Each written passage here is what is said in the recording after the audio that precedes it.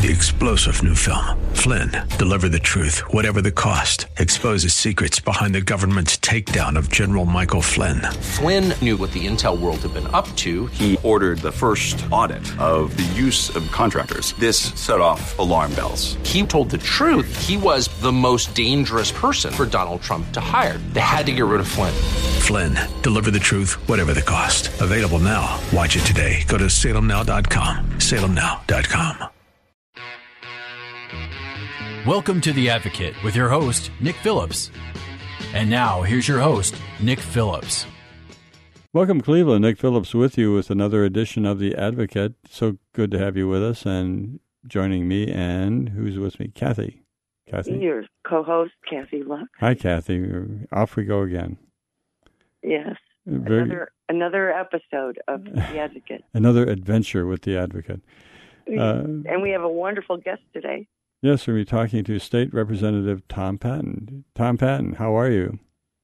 Good afternoon, both Nick and Kathy. It's always a privilege to be able to be on The Advocate. I appreciate you asking me. Well, thank you for being here and talking to us. And you're the state representative in Columbus, Ohio, on District 17. Can you remind all of our listeners what makes up District 17? District 17 is southwestern Ohio. They changed it in the most current redistricting. Where for 20 years I had Strongs in North World, the two Olmsteds, and Berea, and they only allowed me this district to keep Strongs. I picked up Middleburg Heights, I picked up Brook Park, I picked up Fairview Park, I picked up Rocky River, and I picked up parts of Ward 16 and 17 in the city of Cleveland. And first time they've had a Republican state rep in any part of their town, but when other people were talking about gerrymandering, favoring people, but they didn't do me any favors. But, we were successful. But, I tell my friends in North World and the Olmsteds and Berea, I said, I'm always a phone call away. I said, you can't just walk away after 20 years. So it was always my privilege to represent those cities that I lost. And I hope at some point next year when the Senate seat opens up and the maps are going to be redrawn again, with God's good grace, I might get those cities back. And we're talking about the southwest part of Cuyahoga County, I guess. Yes, sir. Well, very good. And running for state Senate, that has to do with term limitations, is that right? Yeah. We know we have 8 years as the maximum, and then you have the opportunity to go home, or if you can, go to the other chamber. And candidly, there's ever been any Republican from Cuyahoga County who's been able to do that. 8 years has been the max. However, I've been, with the help of the support of the great voters, I'm now in my 21st year. We did 6 years in the House, then Senate asked me to come over there, and we did 8 there, and now we're in our 7th and 8th year in the Senate. At about the same time, we'll be leaving the House. My colleague Matt Dolan in the Senate, who I always tease him about keeping my seat warm, he'll be leaving due to. And then he will be. I think he's announced he's running for the U.S. Senate. So, we're with all things being equal, we would enjoy, ending our career in the Senate. It was a privilege to be able to serve in that body. How many years totally have you had in both the House and the Senate in Ohio, cumulative for working with the Ohio government? This is my 21st. Since 2000, I remember meeting with former Mayor Kathy Lux when I was running in 2000, looking for her in North World. We have a history, don't we, Tom? We sure do, and I've enjoyed every aspect of it. It's she's a wonderful friend first, and then a supporter, and North Weldon did very, very well under her leadership. We took a hit losing your representation here. They pulled you out of our district, or pulled the district, or redefined the district, and took North Royalton out of your district. But still, that was sad because of the fact they did it so late. Everybody assumed, because as I did, that I'd still at least keep, my hometown Strongs Royalton, but. And it kind of caught, I think, a lot of people off guard, and didn't really enable us to get a a good, strong Republican on the ballot that we could have gotten more time. But we're going to take a short break. It's break time. We're going to take a short break. We'll be back after these words. You're listening to Nick Phillips and Kathy Lux here on The Advocate with Tom Patton. We'll be back with Tom. Don't go away. Welcome back, Cleveland. Nick Phillips with you, and who's with me? Kathy Lux. Kathy Lux and Tom Patton. Tom Patton, State Representative Tom Patton. Tom, thank you as always for joining us. My pleasure. What has been going on in Columbus? I think you've been involved with the Transportation Committee. What's that about? This is a budget we have to have done before the governor has to sign it by the end of tomorrow. And as a matter,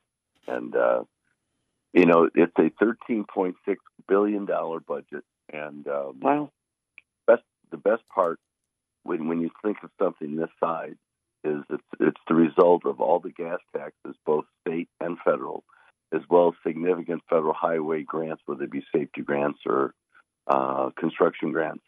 And what it does do is it puts more people in Ohio to work than any other project we'll ever vote on. And not only that, but some of the new roads that we'll be building. For example, to support Intel, we're going to be building some additional highways and roads to support the Tier 2 and Tier 3 businesses that will be needed to support the giant Intel operation. There's suppliers that want to be close and that are required to be close. So literally thousands of jobs are entailed in this transportation budget. And I remind my colleagues right before the vote that this is their opportunity to vote for the biggest jobs bill in the history of the state. And I've done that now 11 times. But because every 2 years it's a little bit bigger than the one before. But this time, because of the fact there's a significant project going down in the Cincinnati area called the Brent Spence Bridge, which for 40 years now has been discussed replacing a bridge. But replacing a bridge of that magnitude is such a significant requirement. Nobody could come up with the funding stream, but the federal government has dedicated $3 billion in that tax onto this transportation budget. So we won't hit this high number again for many years. But it's good for the people in Southwest Ohio. A significant amount of commerce comes over that bridge. Someone says 40% of the commerce, in that in the nation, that at some point will come over that bridge. It's from south to north. I mean, anything that's going to go south from the north, anything that's going to come north from the south, it's going to go over that bridge. And so we're delighted that's in the budget. If I can quickly add, in the tragic outcome of the East Palestine rail disaster, we've also initiated as much as we can in the form of some state laws to make hazardous materials more accountable, more reportable. And as I say, that incident in East Palestine, that same train, by the way, passed through Cleveland. And although it's where it happened, it was going to be a tragedy. Is the state, Tom, is the state going to have to pay money out of its coffers for the damages caused by that railroad accident in East Palestine? Oh, Nick, you were reading my mind. That was my question too. Yeah. No, the bill finally will be paid by the folks at Norfolk Southern. There's federal money coming in to support anytime there's a disaster like this. But, there's always going to be the locals are paying overtime to their police and fire. And you can't say that this is not financially impacting. And the state, we have our own disaster response team. The governor himself has been there at least 3 occasions just to inspect. And matter of fact, he kind of broke his ankle going down the step at one of the places he was at. But he's a trooper. He didn't miss a day of work. And so you can't say it didn't cost the people in that community, and certainly, to some degree, sure. But the significant cost of cleanup.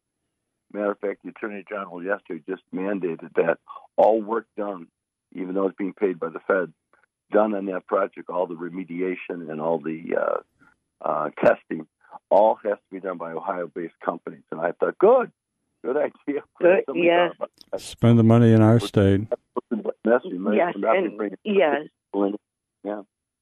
And with what's going on with our federal government at this point in time, it's so important that our state leads. Great. That we do. It really is. So. Well, another question, going back to the $13.6 billion, what percentage of our state budget is that? It's an awful lot of money. It's an awful lot of money, gratefully so. The other part, there's actually the operating budget. So the thing about gas taxes and federal highway money is that by Constitution, we cannot spend it on education, medication, or incarceration. So when people think, well, maybe you should have taken some of that 13.6 and give it to the schools, but we cannot even pay for the highway patrol. It was ruled by the courts many years ago out of that highway fund. It's roads and bridges. Here's a fact that nobody really knows about. Ohio has more bridges in the state than every other state in the union except one, and people will never guess the state. They always guess Minneapolis, Landover, or Michigan or whatever, but it's actually Texas. But beyond Texas, we have more bridges, and sadly, when you're looking from our perspective, especially road salt and things that kind of erode and eat away at the bridges. About every 20 years, we have to redeck, sandblast and repaint those bridges. And Ohio does a nice job, but we still have a significant number of bridges that are right now considered not safe.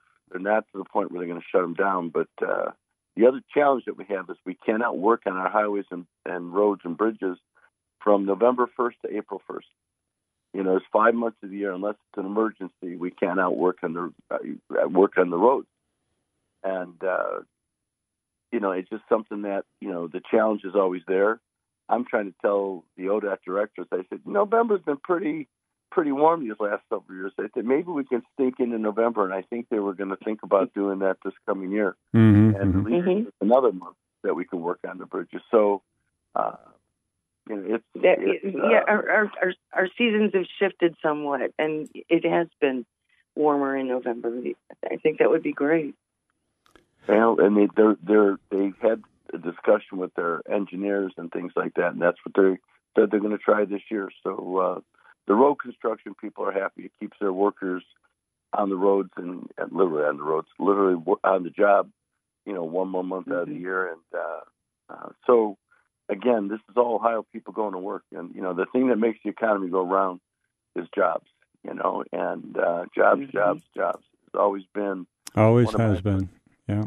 And especially when I talk about retaining jobs, it's always good to talk about bringing a lot of new jobs here. We have to do that. But we can't be looking at the front door when the back door is wide open and we're losing jobs. It's just like trying to keep our college students or Ohio-based students. We have to give them the opportunity. We have to give them the incentive to stick around here in Ohio. And I always love it when I'm at a Eagle Scout ceremony, and I find out that the 3 Eagle Scouts are all going to colleges in Ohio. I make sure I make a point of saying, we're glad you're staying in Ohio, and when you're done, we want you to come back and stay here. Stop the brain drain. Right. Yeah. Tom, a question about the transportation budget with $13.6 billion. Is that all going to be spent in Ohio during the next 1 or 2 years? It's only, by Constitution, it's only can be spent on Ohio roads and Ohio bridges. And whether it's the remediation or the repair of roads, replacement of roads. And potentially there's going to be some new roads being developed, new highways being developed, potentially even maybe a new exit ramp or two. Yeah.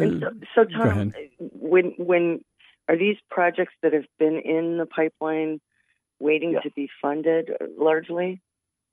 Largely, yeah. In Ohio, we have a system called Track 1 and Track 2. To get on Track 1, you've got to survive and wait your turn on Track 2. But there's always literally that many shovel-ready projects that are in the ready to go. So it's never been a shortage of projects.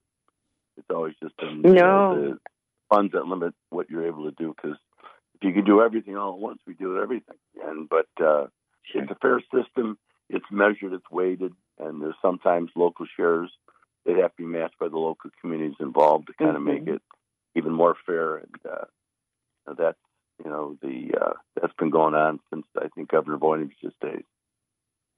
We're talking. I sat on the NOACA board, and we had project after project coming through that board for transportation funding, and it took years to fund most projects. We're going to take a break, talking to Kathy Lux and Tom Patton, talking about the transportation budget here in the state of Ohio. We're going to take a short break. We'll be back for our final segment of The Advocate with Kathy Lux and Tom Patton, so don't go away. We'll be right back after these words. Welcome back, Cleveland. Nick Phillips with you, and here with Kathy Lux and Tom Patton. We're talking about Ohio transportation budget and what's all happening. Tom, you mentioned with the $13.6 billion budget for transportation coming out of tax money from gasoline taxes and so forth, that you guys are looking at some interchanges. What's going on here in Northeast Ohio with regard to intersections being considered?